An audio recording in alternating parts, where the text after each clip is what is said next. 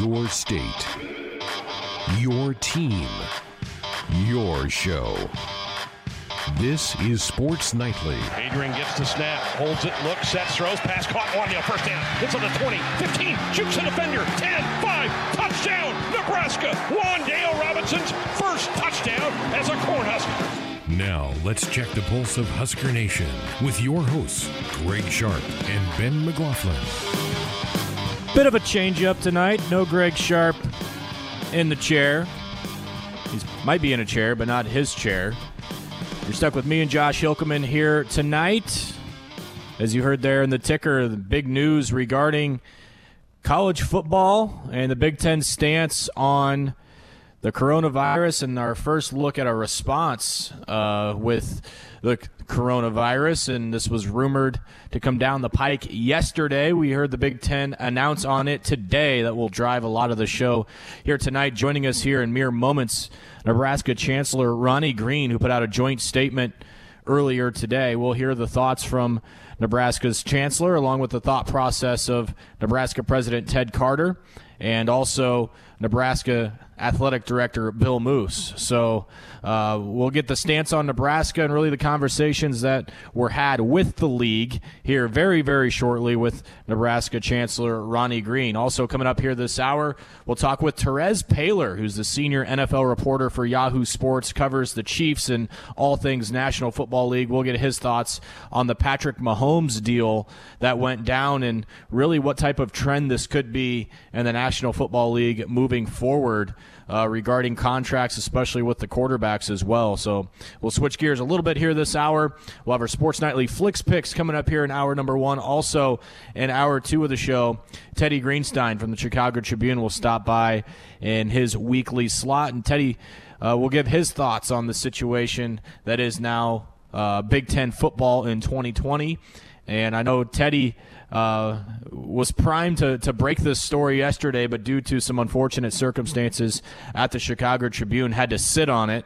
But we'll get Teddy's thoughts on this and really what he's heard from his sources about Big Ten football and the direction that they are now going with football next season. We'll go 7-on-7 here tonight as well, and also take your calls at 866-HUSKER-1, 866-487-5371. That is our Woodhouse Auto Family hotline, bringing you more choices in brands, locations, and service. Experience the difference. Purchase with confidence.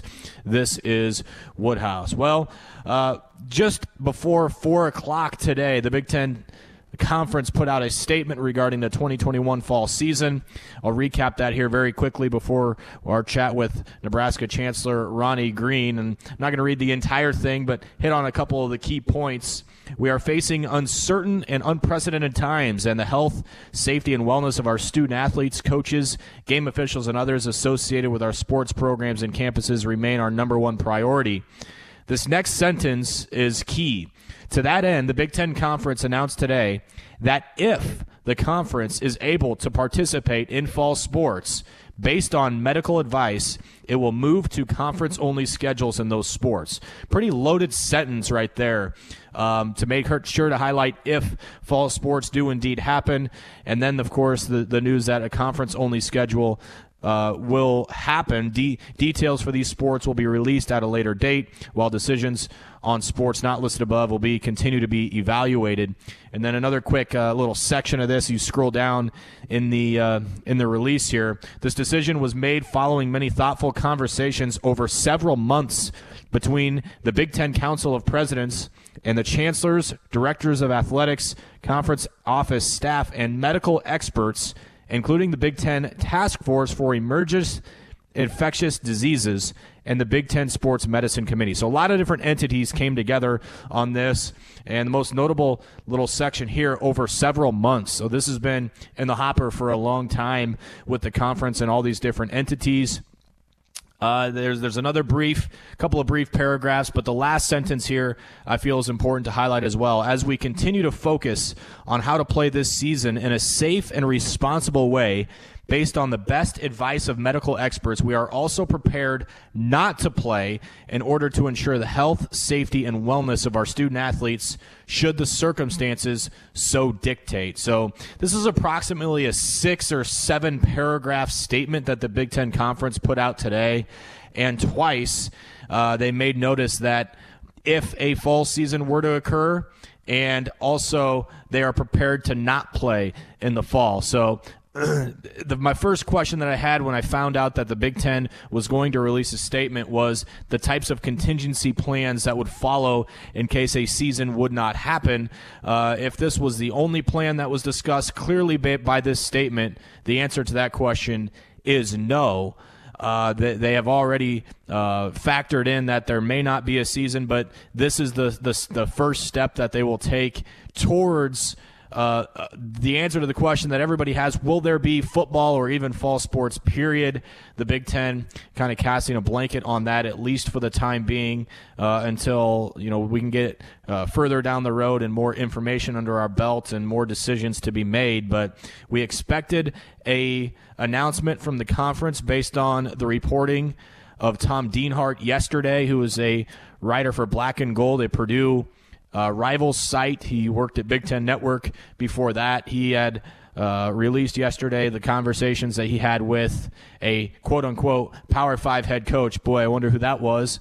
About the situation that was happening with Big Ten football. Of course, our friend Teddy Greenstein had some information on that, as well as the Athletics' Nicole Auerbach, who put that tweet out today too. So we're expecting to hear something from the Big Ten today, and we have it. We have the information now in front of us that the Big Ten will go to conference-only games. And as Austin told you in the ticker, that removes the 3 non-conference games off of Nebraska's schedule, and that without a doubt will have an impact to all of those universities based on the contracts that Nebraska had with them, and the check that Nebraska would write to those programs. And instead, Nebraska will go to a Big Ten only slate. And again, as Austin told you, rumors surfacing about how many games could potentially be in this conference only slate. Obviously, we know Nebraska right now scheduled for 9 conference games. Will that stay the same? Will it grow? Will it grow by how many? Will there be any of those buffer weeks that we heard could potentially be involved with the situation of something had to be changed, had to be postponed, particular teams getting sick? Could there be any fluid games? I'm not sure that is feasible, but it is something that was talked about and rumored yesterday as well. So some of the details of this still, obviously, we have to iron out, but the big one that teams specifically not in the Big Ten need to prepare for, especially with their scheduling, all affected here today. Something that I feel like we do need to bring up with this, too, is that there is no way the Big Ten acted alone in this, in that those entities that I was saying that made this decision, the athletic directors, members of the conference, the health task force, all of those, they weren't just in a room by themselves. There's no doubt the Big Ten has had conversations with the ACC, the Pac-12, the SEC. I would be shocked if the Big Ten is the only conference that puts something like this into place. Now, I can't speak for the Southeastern Conference, but we've, again, as we heard in the ticker, the movement that we've had with the ACC, rather, of postponing all of the movement until the fall sports until at least September 1st, with potential that they could move to a conference-only schedule as well. We have heard from a couple of reporters in the Big 12 that their conference officials have talked about it, but not willing to make that decision and commit to that decision right now as well. So the Big Ten kind of standing by and going to play it more by ear than the Big Ten Conference did. So definitely a situation that the Big Ten gets out in front of, and they're the first ones to make this decision.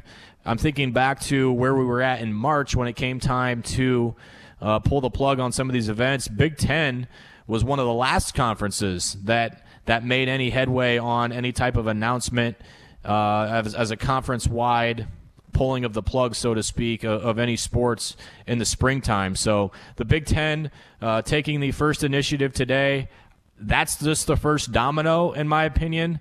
I think there are going to be more to follow. How heavy are the dominoes? I'm not sure. I mean, the Big Ten seems like a pretty light domino compared to what the Ivy League announced yesterday by pulling the plug on all fall sports. So more will be followed from this. There's no doubt about it. And we will be eager to see how the other conferences follow suit. And even it, for me, more so, the attention goes to what happens to the athletic departments that are not as well off financially as a lot of these Power 5 schools like Nebraska, specifically schools in the MAC, schools that are scheduled to make millions of dollars based on one or two games that they'll travel to go play these Power 5 schools. Now they're not getting those checks. They're already dealing with financial difficulty with COVID-19 as it is, but even more so now, not going to receive their checks or at least play the games in this type of situation. Josh, let's pull you in here now. Let's just start first with, your reaction to the restatement today. I think we all expected it, but when you read through this, what was some of the first things that jumped into your mind about the direction of the Big Ten and really what this could potentially mean for college football here very soon? Yeah, there are a lot of things, and I read it. I actually read the statement from Nebraska first before the Big Ten statement, so it was a little bit out of order as the Nebraska statement came about 10 minutes after the one from the Big Ten, and so I was a little bit out of context, and so the Big Ten statement gave a little bit more background to that. So I'll give that up front. But yeah, there were a lot of thoughts that went through my mind. I think that it seems like there's a lot of uncertainty on the part of the Big Ten Conference, but they at least talked through a lot of different ideas and possibilities of how fall sports could possibly go, and they came to it seemed like a conclusive decision about what they were going to do, at least going forward. And to me, it makes a lot of sense the way that they described it. I can't remember what the exact wording is. I have it in front of me and I could find it. But basically the fact that they have a lot of control over what is going to happen and can make decisions at a moment's notice. Whereas, if you're playing non-conference games and something changes with the course of coronavirus, then you're going to have to pull in two different institutions and two different conferences possibly. Whereas they can make a pretty quick decision about changing dates of games and possibly pushing things back or whatever. So I think that makes a lot of sense in my mind. But to me, there's still just so much uncertainty about what's going to actually happen. I'm glad that there's at least something conclusive, something that has been stated, something that's been put out there of, okay, here's the plan, and we're probably going to have to change that plan going forward. But I think I was on with Greg a couple weeks ago when you were out when your baby was born, and I told him then that, you just want something. You want something to go off of, some sort of a plan and a direction of the way things are going to go. And then you can kind of build off of that. But it's at least good to have something in writing, something official from the conference of where things are going to go. Yeah, I mean, it's definitely something in a situation now where I'm almost anxious to see what happens next, because this is really just the first piece of news that is put in front of our laps. We've just been speculating and wondering and trying to trace down rumors at this point. This is really the first time that we've had actual substantial information from the actual conference. So that's the big news of the day, and certainly affects Nebraska, the people of Nebraska, the state of Nebraska.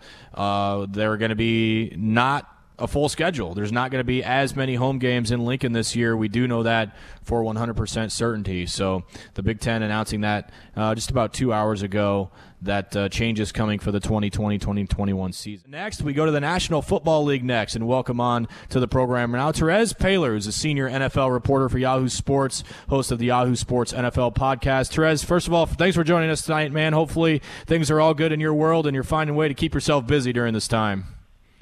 I am. Same to you, man. Definitely a busy time, but especially as sports are kind of ramping up in the NFL. But things are good, man. Thanks for asking. Yeah, you bet. Well, you were all over Patrick Mahomes' signing with the Kansas City Chiefs. I know you've spent a lot of time covering the Chiefs from that area. Let's just start first with the obvious, Terez. Both sides needed to get this done. The Chiefs weren't going to let Mahomes go. Mahomes couldn't pass up this deal. When you first were getting wind that this was going to get done, and then you started seeing the digits trickle in, what was the first thing that came to your mind about the deal that was done?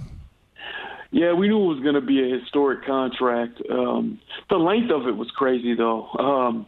That surprised me. 10 years, effectively 12 years, was beyond kind of what we've seen in the past. But, it's a deal that's going to give him security that he needs for his family in the long term. But it also gives the Chiefs flexibility now because, listen, the average annual value of $45 million like nukes the next closest AAV of $35 million. But, at the end of the day, you do that, and you're willing to do that when you've got the best player in football, and he's only 24 years old. So there's also mechanisms in there that allow the Chiefs to restructure and create cap room if needed. So Mahomes will clearly have a voice in that. And at some point, this contract is going to look like a bargain, So I see how it benefits both sides, man, and both sides are really thrilled with it.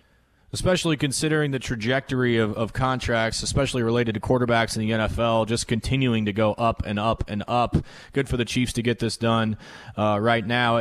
Most Chiefs fans like myself, Terez, their next question is what this does for Brett Veach, the general manager, on structuring a roster with $45 million on the books every year. The Chiefs were pretty savvy in the way that they maneuvered this deal. As you said, you mentioned a couple of things.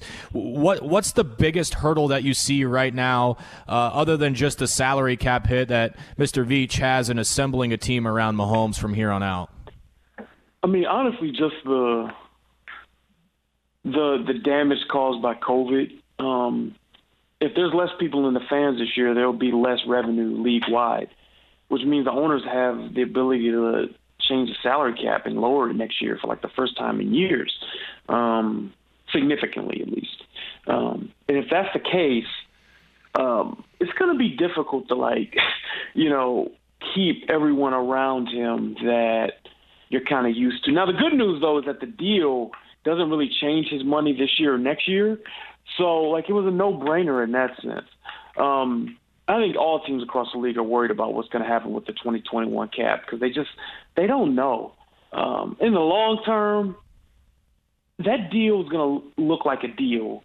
Because I think that, before COVID was really ramping up, we were hearing, the projections on the TV contracts when those get negotiated, the cap could eventually creep up into $300 million sooner rather than later, which means that Mahomes for $45 sounds great, right?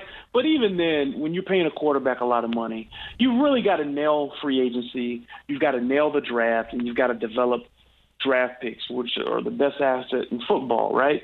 Moldable, cheap, young talent for at least 4 years. So, and you're also going to lose guys in free agency. That's just how that goes. But, from the Chiefs' perspective, I don't think it's a problem paying a quarterback big money.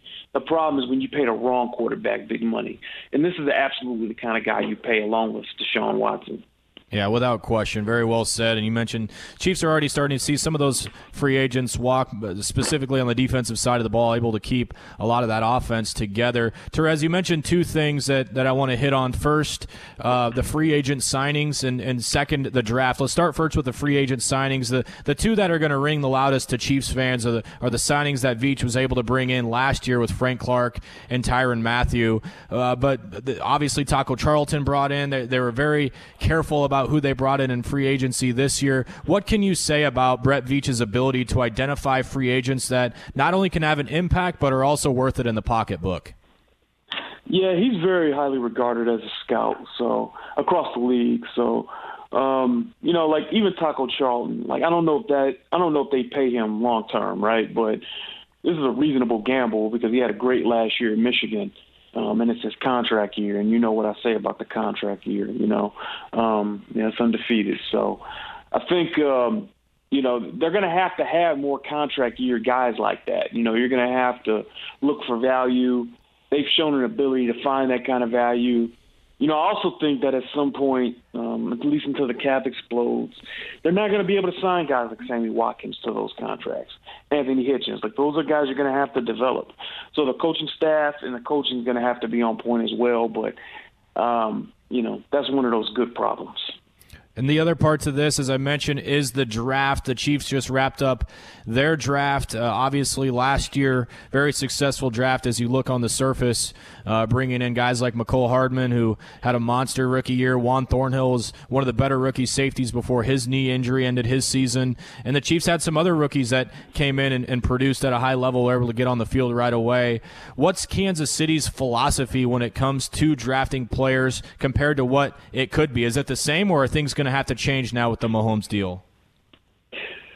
I mean, you're always trying to find guys that are going to contribute. So I think the philosophy stays the same. I have a hard time believing they'd pay a running back long term, though. And I'm not saying they are now. I'm just saying, I think that's one of those positions where you can find someone who can shine in Andy Reid's system. So the only thing that might change about the philosophy is, don't be surprised if they play the comp pick game like the Patriots have, right? They've had their quarterback signed to a big money deal for years, but they've been really adept at finding additional value in their draft picks. And that's why, because when you pay a quarterback a lot of money, you need to have the cheap contributors, and the best way to do that is through the draft. So, don't be surprised if they don't get caught up in the free agent game. They let guys walk. They win with the comp picks. They trade down. They stockpile the draft picks because, when you can have a lot of draft picks, it gives you more bites at the apple as far as, drafting goes. But it also just gives you more contributors who could potentially be on your roster on the cheap, who actually fit the things you do, and you can develop them. So, I think it actually lends itself to the smartest way to build teams, right? Mainly from within, through the draft, pay your own guys.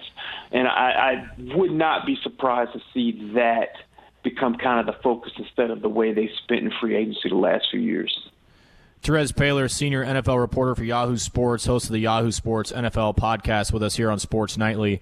I'm Ben McLaughlin. Terez, whenever someone's atop the mountain, you have everybody else trying to pull them off the top of the mountain. What everybody's saying about the Chiefs right now is kind of what we were alluding to earlier in the interview, that they're not going to be able to afford anybody around Patrick Mahomes. And right now the biggest hurdle for Kansas City is what to do with Chris Jones, one of the most dominant defensive tackles in the NFL right now. And everybody knows how explosive the Kansas City offenses. You brought up Sammy Watkins' name earlier.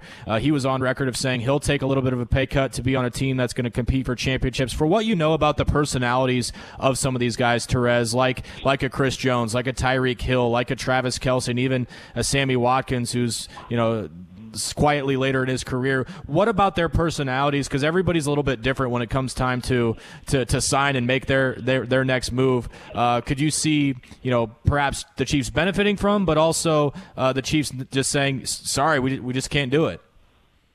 Yeah, it's difficult to assume guys are going to take hometown discounts with regularity. Even guys who love where they're at the end of the day, they generally make the best decision for the people they're most loyal to, which is typically their family, which means they get the most money they can, despite what people say with the best intentions. Guys are going to do what's best for their families, and mainly, most of the time, that's take the most money they can get. As it relates to Jones, I do think they want to keep him. I've been consistent saying that. But that's going to require a little creativity. I do think it's possible, but it'll require some creativity. And in the future, guys are going to have to. They're going to have to be willing to work with the Chiefs to kind of make it work. And I just hope fans understand that just because some guys decide that they're not going to be willing to do that, that they need more money, the money that they can get elsewhere. I hope fans understand that that's not about Chiefs Kingdom or about the Chiefs. It's about doing what's best for the people they're most loyal to and closest to, and that's their family. So, I think there's going to come a time where they lose some really good players in their primes because they just can't afford to pay them eventually. But, one thing they do have going for them is that they're winning right now. guys do value winning, and they also value being coached well because for their legacy. That's what mattered for Mahomes, and I do think that'll matter to other guys. Though it's impossible to say who right now. Terez, we'll cut you loose with this one, and I want to broaden it up to just the National Football League now. What type of trend are we going to see, do you expect to see with this Mahomes deal being $500 million and, still some big quarterbacks out there to be signed in the future? What type of stepping stone did some of the agents and some of the players that have some leverage learn from this deal? And what did some of the National Football League front offices learn about the way that Chiefs were able to put some things in here to help their salary situation? Yeah, I think people were most surprised by the length of the deal. Like 12 years, basically. That's a long time. That's a lifetime deal. I would not expect that going forward with other teams. Then again, other quarterbacks aren't in the situation that Mahomes is, where he loves Kansas City. He loves who he's being coached by, and he loves this team. And he just wanted to have that done with and his future secure. So, I think other quarterbacks would be. You'll see typical 3 years, 4 years, 5 years, that kind of deal. But they'll take his average annual value and use it to slot themselves just below that. And eventually they'll pass him, right? Eventually some guys will pass him. But not for a little while, at least.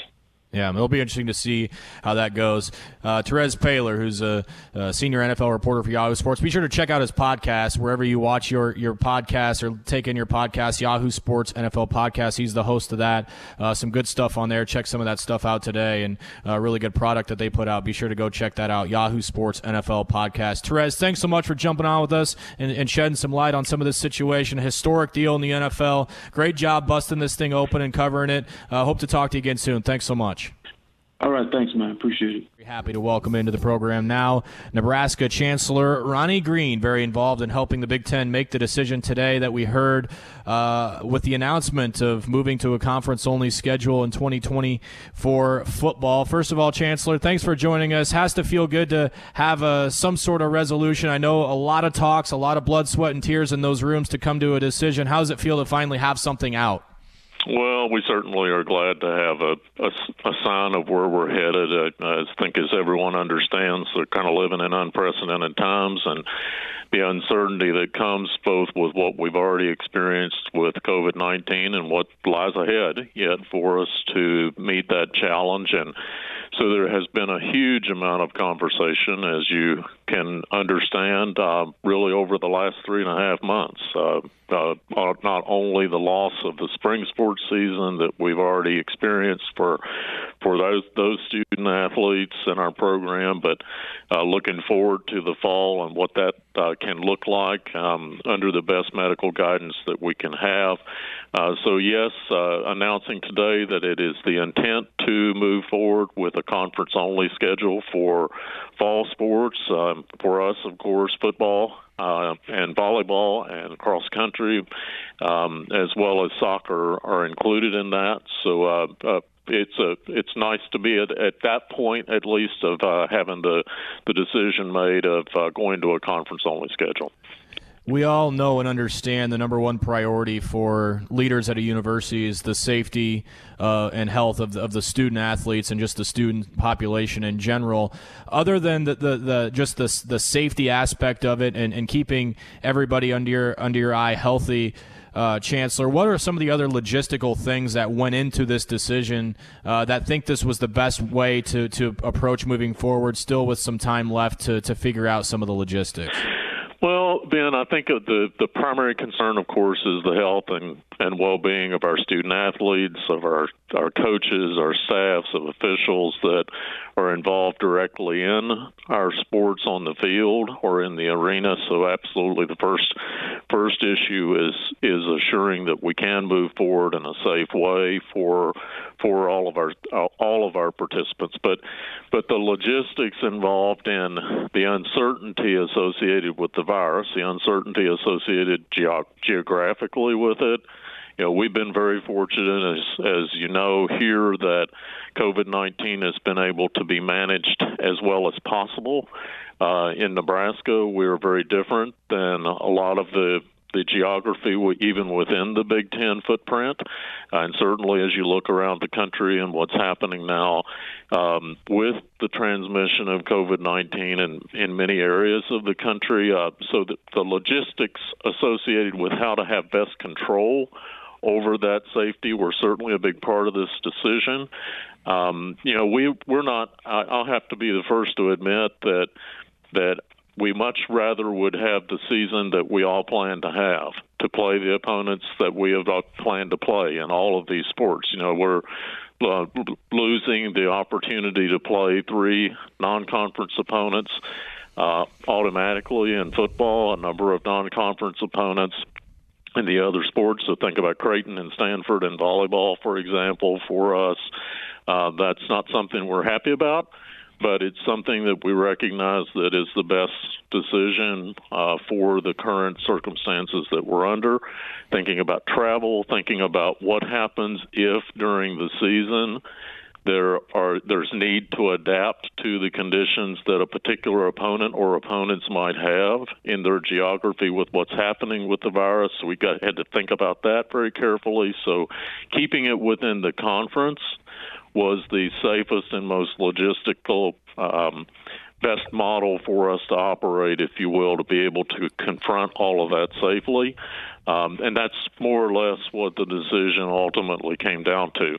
I hope that as we move to the other side of COVID-19, the sooner the better for all of us, obviously, that we'll be able to go back and rethink what we would have had with some of those non-conference opponents, because we're going to miss playing them, very much so, going to miss playing them as well. So I think the right decision.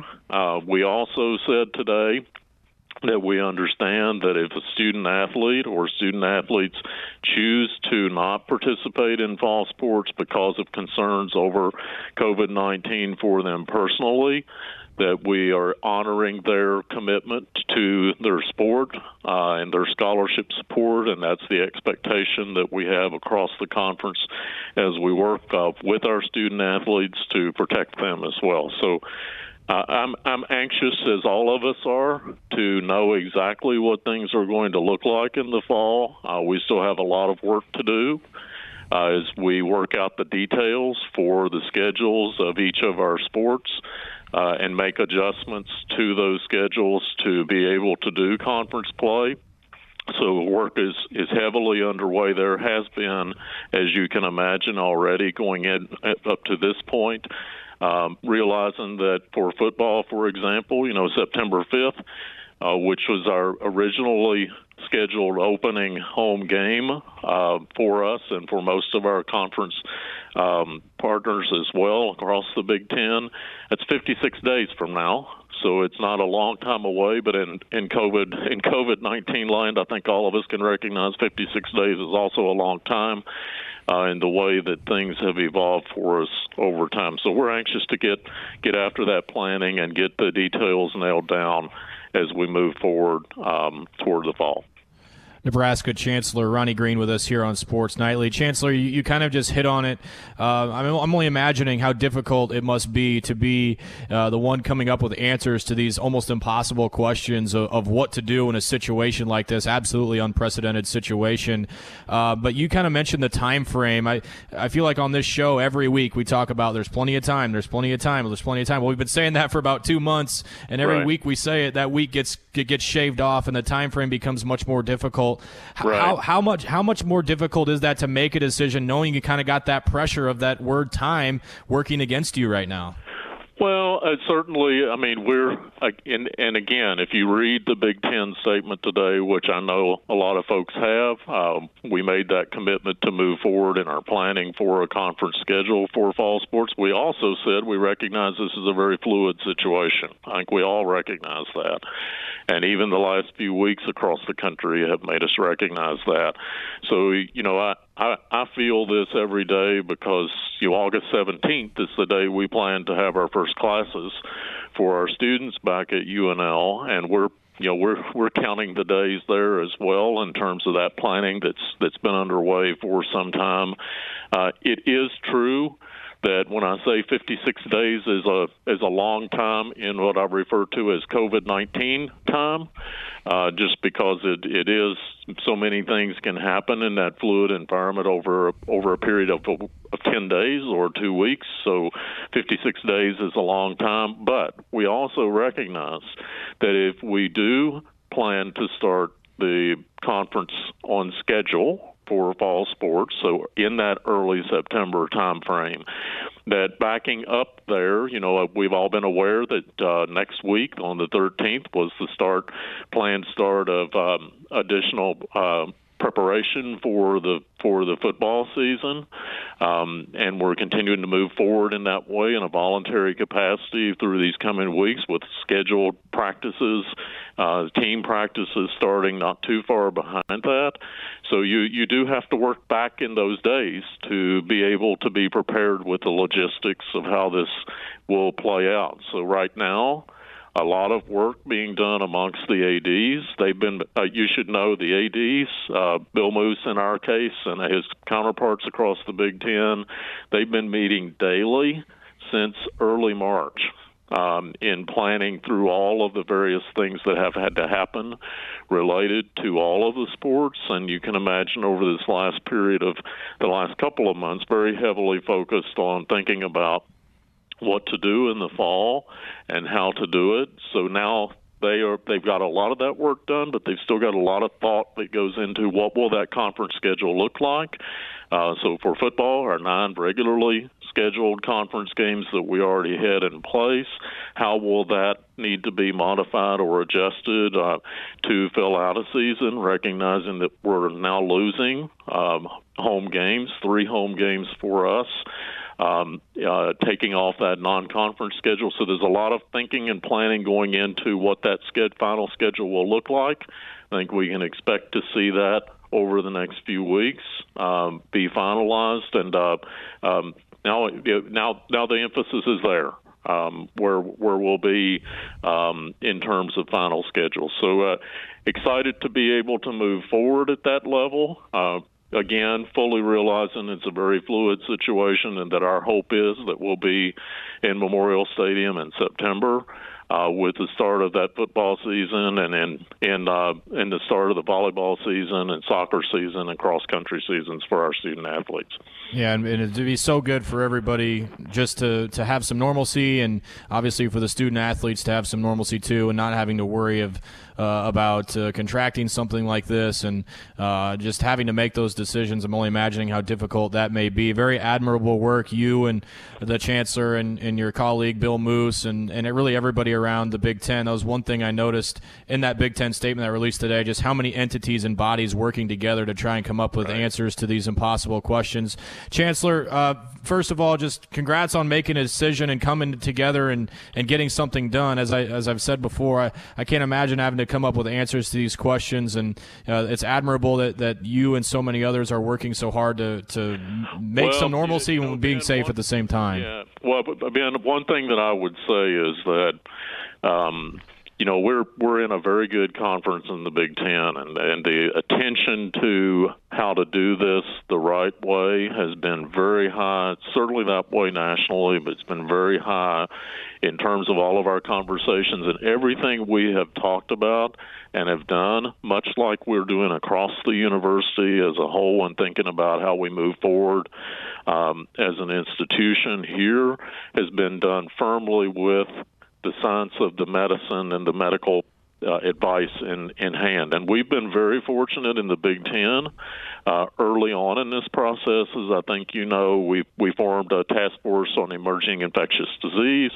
Dr. Chris Cradaville from the University of Nebraska Medical Center and the Global Health Security Center there has led that effort.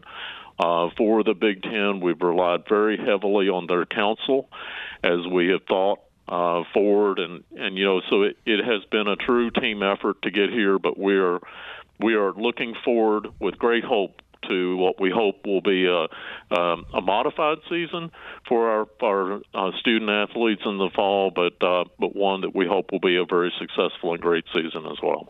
Very well said. Chancellor Ronnie Green with us here on Sports Nightly. Chancellor, thank you so much for the time, and on behalf of everybody waiting for an answer, we thank you for your hard work, and Athletic Director Moose, President Ted Carter, and everybody around the league as well for your hard work. Thank you so much for shedding some light on a tough situation for us tonight. You bet, and as always, go Big Red.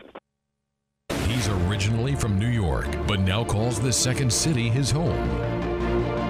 He prefers seeing a yellow card over an icing call. His choice in pizza is still up for debate, but his knowledge of sports spans from boxing to yachting. Sponsored by Bathfitter. For the beautiful bath you've always wanted, kickstart your bathroom remodel by visiting bathfitter.com today. Now, here's the worldly Teddy Greenstein of the Chicago Tribune. And it is our favorite time of the week. We save it for the end of the week to send us off to the weekend in the right mind spirit. Mr. Teddy Greenstein from the Chicago Tribune, back at home from a little hiatus, man. How was the R&R? Did you get some good stuff in while you were on a little break?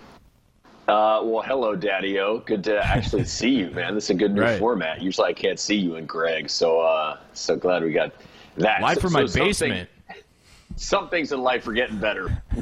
Not that many, unfortunately, with the news today about the Big Ten. But, yeah, I mean, I'm on a 3-week furlough right now from the Tribune. So trying to take advantage with some family time and certainly playing some golf. My game's getting worse, but nobody cares. And taking a golf trip next week. But tough news from the Big Ten today, not at all surprising. I think we've been talking about this week after week. It's been trending this way, and I'm sure we'll get into it. Yeah, you may or may not have had some intel on this a couple of days ago, but it is announced. Big Ten did say conference only, and a couple of caveats in there too, Teddy, that if they can play, barring the health and safety, they kind of threw those, one line in at the end, and then they snuck another line in there too. If we can play. So starting first with your reaction to this, as you said, there's a lot of smoke around this for a long time, and finally some fire with the conference announcing it today. I mean, what type of step do you suppose this is for the Big Ten being the first ones to come out and make this decision? And a lot of this follows the Ivy Leagues, and we're not surprised. I mean, it started well, honestly, I mean, if you want to go back a few weeks, and we've been talking about it on the show with Greg, when I spoke to kind of a higher-up Big Ten official, and he had said a few weeks ago, feeling less optimistic every day, and at that point he thought 50-50 that college football is played at all. And then since then, Harvard cancels on-campus classes, and I think follow the nerds is something we all need to do. Obviously, Harvard was one of the first to shut down in March. They often know what's going on. And if there's no on-campus classes at Harvard, you'll worry about the Big Ten. But football-wise, something that I had thought about a while ago is, like, if you're Northwestern, do you really want to take the chance and play Morgan State? Like, what kind of COVID testing does Morgan State have? If you're Illinois, do you want to play UConn? UConn lost $40 million last year in its athletic budget. So how can you count on schools like that following really good protocols? And then couple other factors. When you cancel the non-conference, you have more control over the schedule.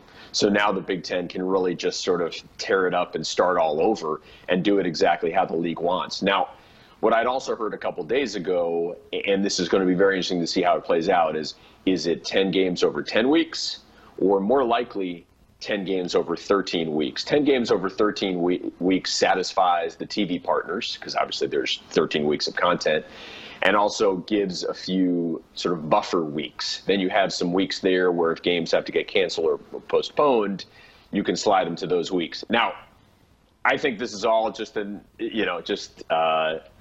activity and banging our heads against the wall, because I don't think there's going to be college football anyway, but I think you want to at least try. You want to hope there's a breakthrough soon.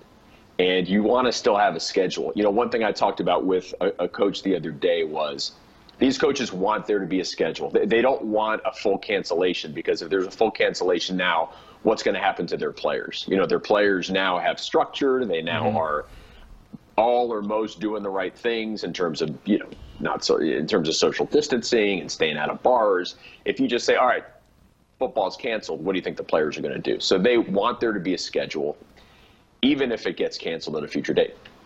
Yeah, I mean, it makes so much sense on so many different levels, especially there what you were saying about the structure. I was reading an article today that said, is it really better for the college students to not have football when they're under no umbrella? They're going to be out doing their own thing as well. Teddy, I like the fact that the Big Ten is a pioneer in this. I say a pioneer, but there's no doubt within talks within other leagues that they're probably have at least at the very, very least thought about doing the same thing. But with having to take this step, how much of this do you feel is that window that, if you and I were talking about this in March, and we may well have had this conversation in March, something that we would have talked about in March is how much time we have. It's a good thing that we have until September to figure this out. Yeah. Well, we don't exactly have until September anymore because that window is closing. How much of this is the powers that be going, okay, if we do have a season, we got to get camp going, so we need to put together something. How much of it was that of we got to come up with something and we got to start implementing this if it is indeed going to happen? I mean, yeah, we're running against the clock, but I think more so we're running against the charts right now. And, this country was looking pretty good for a while in terms of containing COVID. And I think, maybe about late May, June 1st, everything was trending the right way. People were feeling optimistic about college football. And then you've got certain states that, were just incredibly irresponsible, just basically pretended that coronavirus wasn't happening. And now we've got 100,000 cases a day or near that. So, don't blame Kevin Warren, the Big Ten commissioner. Don't blame anyone with the league. If anybody wants to blame somebody, blame all the states that were totally irresponsible and didn't take this seriously. And as a result, we're probably not going to have college football. Maybe the SEC is going to try. But the problem, as you know, Ben, is, the concept of a bubble. You can do it with the NBA. That's obviously fewer teams, way fewer players, and kind of a shorter period of time. I think you can probably do it with the NFL. You can basically tell all these guys, this is your livelihood. If there are no games, you don't get paid. So either spend your time at the football complex or at your house. But you just can't do it with college athletes. You can't tell, a sophomore at Wisconsin, hey, don't go out. Don't go to a classroom. Don't go to your dorm. I mean, it's just kind of not feasible. So we're all still hoping there's going to be college football, but I think this announcement today is kind of a preview of what's to come. Some games have been canceled, and again, it's worth it to try. Maybe there'll be a miracle cure. Maybe there'll be a vaccine long before others think there will be. I mean, on that front, I'm hearing some good news potentially. I think there's a chance it's going to be October from a doctor friend of mine who believes he's pretty tapped in. But yeah, we've Gene Smith said it. We've been losing this battle in the last couple of weeks and last month or so, and I think this is really a result of that. Teddy, let's just assume for 1 second that best case scenario, there is a season. This format that was laid out by the Big Ten today is going to happen. We're going to have a 10-game conference season, and everything's going to be great.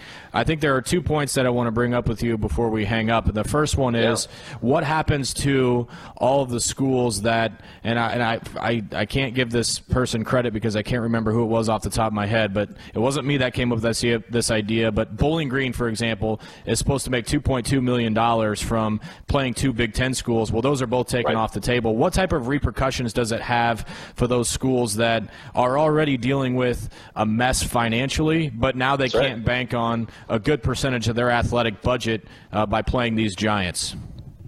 Ben, I had talked to Sean Frazier at Northern Illinois. He's the athletic director there at NIU maybe a month ago, and he had told me, his guarantee, the Huskies were going to receive $1.1 million from Iowa for playing this year.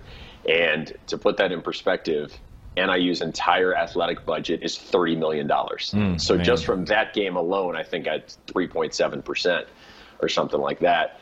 And, that was an early concern of a lot of folks in the Big Ten. Oh, my God, if we cancel these games, we're writing these $1 million checks, and what are we doing? I think there's going to be certainly some checks written, but I think a lot of those games will just get postponed until future seasons. And it's the price you have to pay because obviously right now, conference only is an absolute best case scenario. And it completely stings for the MAC schools, for the FCS, probably for the Sun Belt if they get games canceled by the SEC and ACC.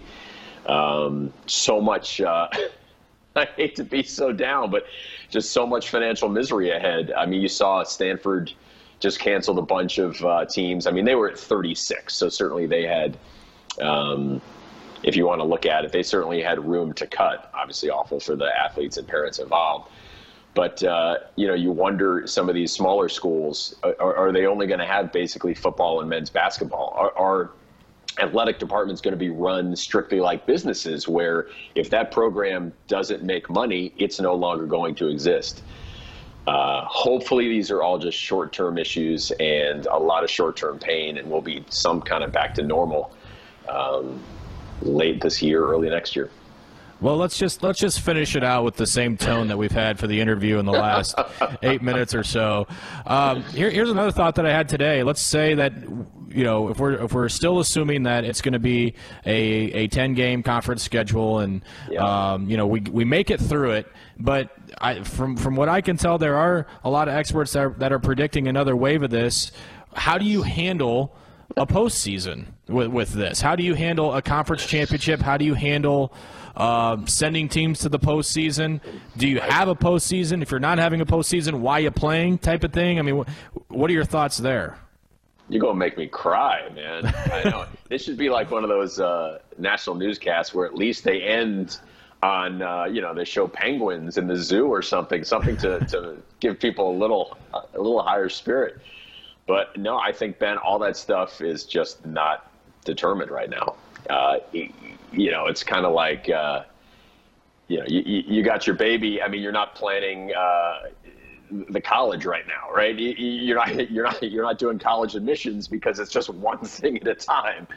Yeah. And I think for Big Ten football, it's the same thing. They're just trying to get everyone tested and see if they can pull off voluntary workouts followed by mandatory workouts. See if they can get it right in terms of, the athletes then who test positive, how they quarantine. See if they can suit up for week one before they would worry about a second wave and conference championship games. Maybe there's a plan out there. I know there's obviously some people are saying make a plan for spring football. Other people, including me, think that's not feasible at all. I saw Urban Meyer's, comments on that. He thinks it's a ridiculous idea. I tend to agree. So one day at a time, my man. Hopefully they'll get some workouts in, and maybe there'll actually be some football in September.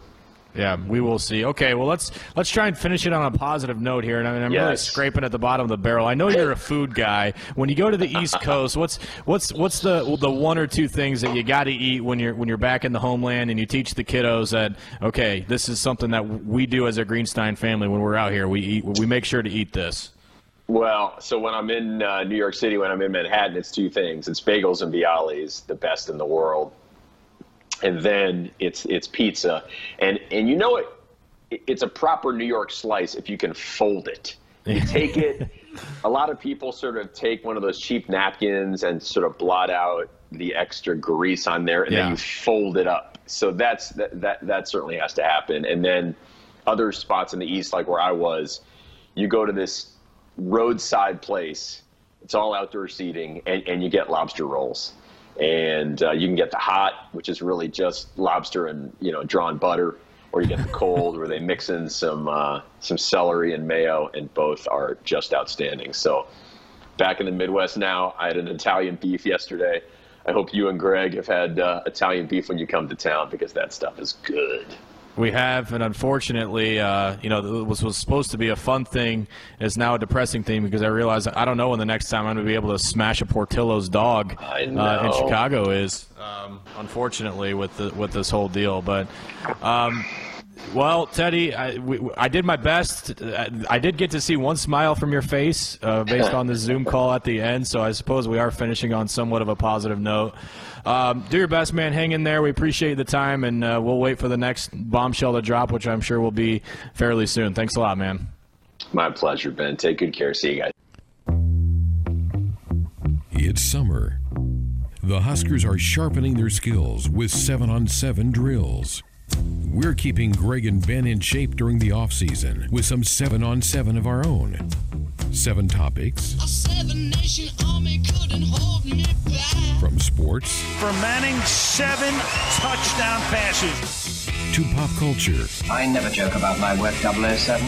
It's time to go 7-on-7 on Sports Nightly.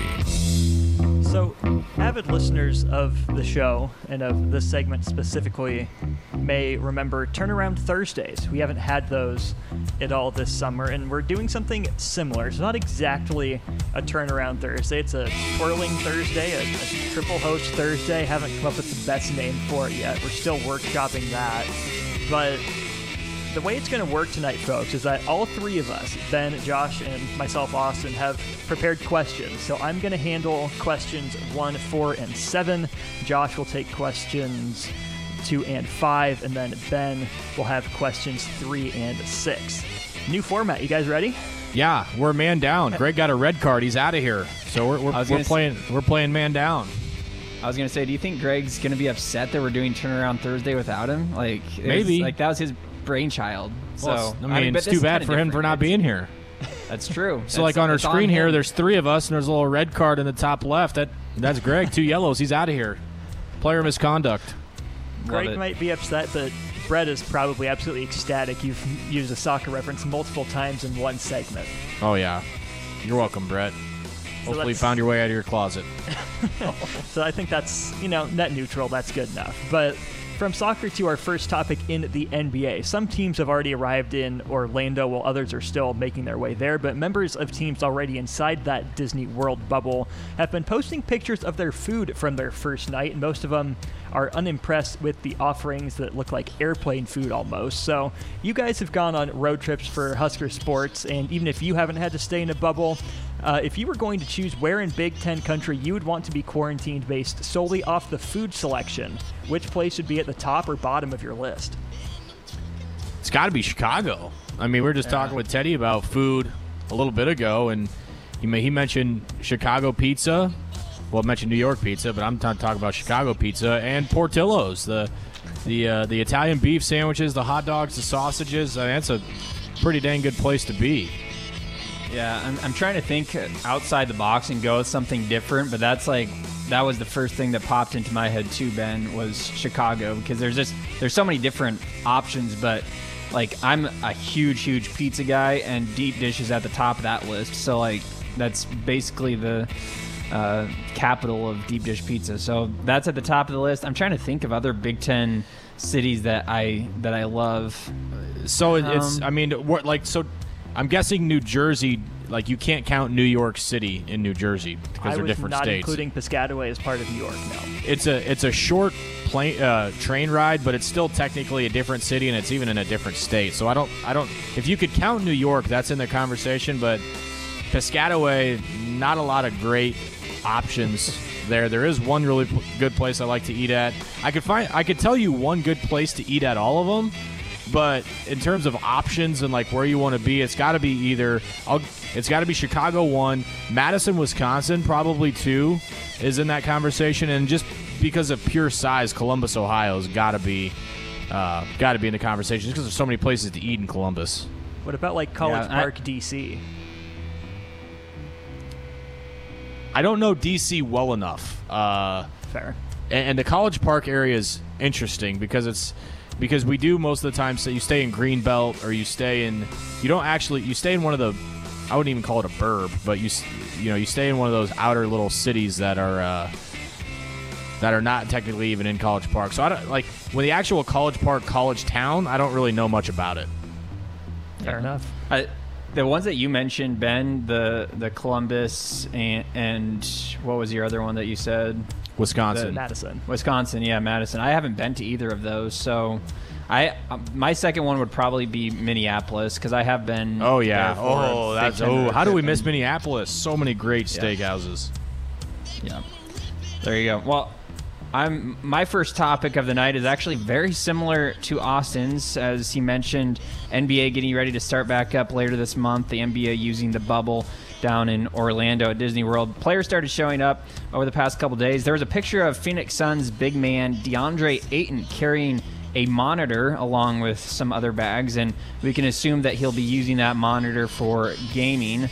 So what other non-essential item would you be sure to bring if you were headed to the NBA bubble for the next couple months? I hate to steal his, but it's got to be like an Xbox or something to occupy my time. Like, you could bring a board game, you could bring books, like you could bring other stuff, but to me that would only hold your attention for so long. With an Xbox, you get all the video services, Netflix, Hulu, whatever. You obviously got the games itself. I mean, it's a pretty multi-purpose tool.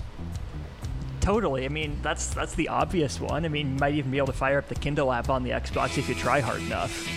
But, I mean, yeah, an Xbox would probably be number one on my list. I do have a good number of books to get to. I've been asking for books from my Amazon list for the last, 2, 3, 4 years. I've got a full shelf of books not on a shelf right now that I would have to get through. So I think with the length of the bubble, I would just take what constitutes my bookshelf, I guess. Awesome. All right, well, mine kind of spins off of Josh a little bit. I mean, we're just kind of pulling off of each other. I'm going to the video game world. Barstool Sports has their own streaming Twitch channel, just like we do here at the Husker Sports Network. One of their personalities plays shooter games. His name's Smitty.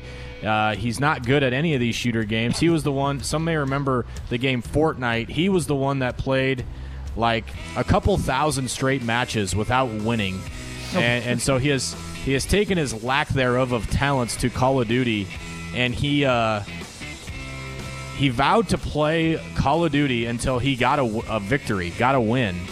And he made it 24 straight hours of streaming without a victory and had to tap out due to other, obviously, to nourish himself. And I believe he said he needed to take the dog for a walk, and his hands were like legit shaking. So what's one activity you feel like you could actually do for 24 straight hours? I think that I could walk for 24 straight hours. Like, if I could continuously walk as long as someone, could hand me a bottle of water, or I had a backpack with food in it or water in it. I think I could walk. Obviously, my feet would hurt really bad at the end of it, but that's something that I think I could probably make it through. I'm with you. I'm along the similar lines, but not just walking. I would have to say hiking, because I couldn't just walk my neighborhood for 24 hours. I would have to be up in the mountains, up somewhere scenic. I don't even care if I'm carrying my own backpack with snacks and water in it. I love hiking. My fiance's family and I went on a hike one time in Colorado, and it was 4 hours, only felt like 1 or 2. It was so cool to see all the sights. I love walking trails and just kind of adventuring, jumping out into a river on some rocks in the middle and then jumping back. That kind of stuff is fun. I'd like to think I could do that for 24 hours. Your guys' legs are going to be flipping sore doing that. Going to be absolutely ripped, though. I have to be doing something, though, that's not sitting. Like, I'm trying to think of something else. Yeah. But it can't be too strenuous either. Like, you can't be running around or playing a sport. But I can't be sitting, otherwise I'd fall asleep. Even if it was playing video games or watching whatever, I would fall asleep. In my advanced age, I can't play video games for more than 2-3 hours at a time without getting, not really, bored's the answer, I don't know, I just can't do it anymore. I used to be able to... Your advanced age. Come on. I mean, yes, my advanced age, my brothers give me crap for it all the time. So, well, Ben, you teased the strong legs Josh and I would have after our 24 hours of walking or hiking. So we'll stick with the fitness trend here for number 4. There was a video on Instagram and Twitter earlier this week of a guy outside his house doing some push-ups just in his front lawn. And, that seems normal until the camera pans to reveal a lizard doing push-ups along with the dude from his windowsill. So if you guys could work out with one animal, have their workout routine, what would it be? Man. I'd say something like a sloth. Like something where I'm not required to exert a lot of energy.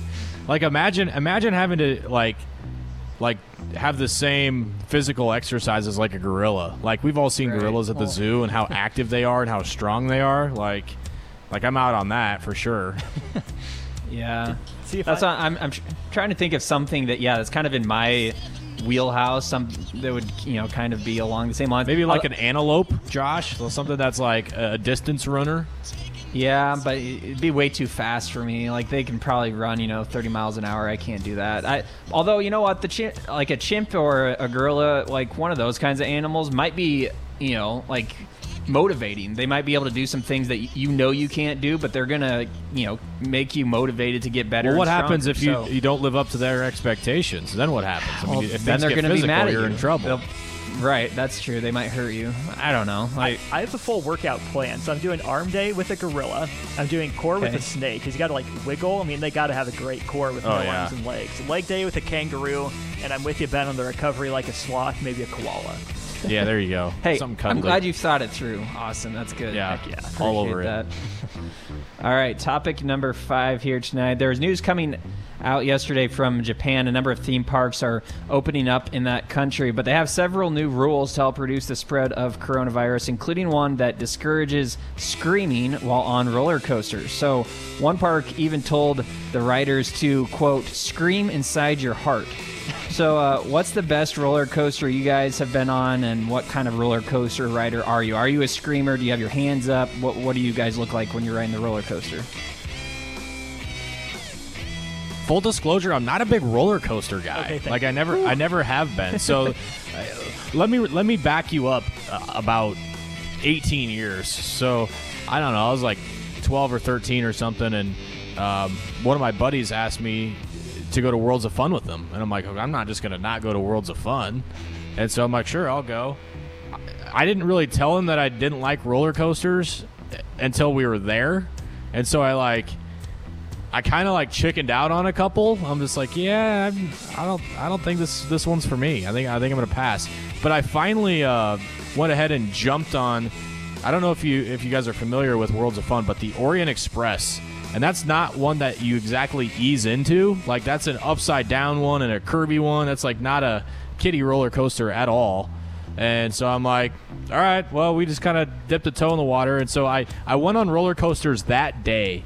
And then I felt like crap the whole rest of the day because of the motion sickness. And I never really had a full day of coasters since.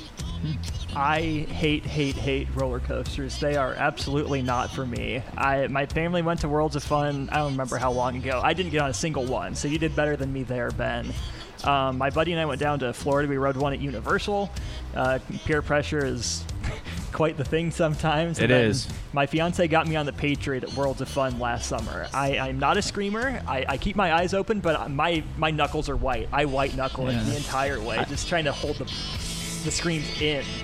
I can't let go. I can't do it. Definitely not a screamer. I'm definitely not a screamer. That's okay. Well, that's good. I'm not a big roller coaster guy myself. The worst one I ever went on, though, was at Six Flags in St. Louis. It was this one that was wooden, and so it was made out of all wood. And so it felt like the most unstable thing of all time. It felt like it was going to fall apart and crumble at any minute. So there was one at Worlds of Fun that was a wood one. I think it might have been called the Timberwolf, that they had it shut down because of there was all kinds of issues with it. I think the biggest one I went on at Worlds of Fun was the Mamba. I mean, that thing was huge when it first came out, and it was a pretty big one. But I did go on the Mamba, which is impressive for me. We can all agree that the worst ride ever at any carnival ever is the one where you're stuck to the wall and you spin around and the floor goes out from under you. Never done fair. It. It seems horrible in theory. We'll never. Oh, it's awful. Absolutely awful. Yeah, that's fair. Is it me? Back to me? It's you. Back to you, Ben. All right. First of all, I have to give a big shout-out to a good buddy, Brad Coley, who worked at Husker Vision for a long time. Just the best guy you'll ever meet. His wife, Ashley, was a great softball player at Nebraska. Josh, member of the softball team. Just an awesome dude. He posted on social media that he hit his first hole-in-one in golf. I believe it was late last week. And so So Brad accomplished a feat that not many golfers get to accomplish. So my question to you guys is, what sport feat did you never accomplish that you wanted to? Whether scoring a touchdown, hit a home run, something along those lines. What's something that you've never accomplished in your sporting career that you would have liked to? That's a good question.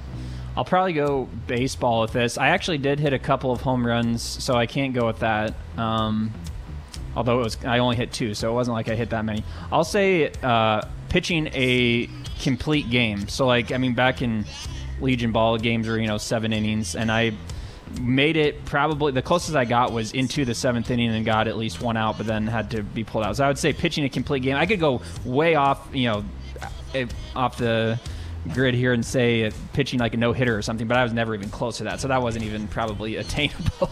Or like scoring a goal in hockey, like none of us play hockey. Right, exactly. So that was one thing that I thought could have happened, was pitching a complete game or even a shutout, and that never actually happened, so that's mine. I was tantalizingly close to a couple home runs. I one-hopped 410 dead center once, and I hit the base of the wall in left center for another. So home runs up there. But I think for me, it would have to be a triple-double in basketball. The closest I got was 9 points, 9 rebounds, and 5 assists. A triple-double would have just been so freaking cool. Never could quite get there. I wouldn't even know where to guess my best stat line and basketball was. Oh, man. All right. Ben, would yours be a pick 6? Because you felt, was that? I did get one. I've gotten one before, okay. just not at the varsity level. But gotcha. Yeah, that is a story I'd rather not tell again on the air. Fair enough. All right. To prevent Ben from telling that story, we'll move on to our final topic here. Number 7. So recently on Twitter, there's been a trend that challenges people to describe their favorite whatever as boringly as possible. So some of the things include like GIFs, movies, and sporting events. And it's that last one I want you guys to describe. Could you describe your favorite sports memory as boringly as possible for us?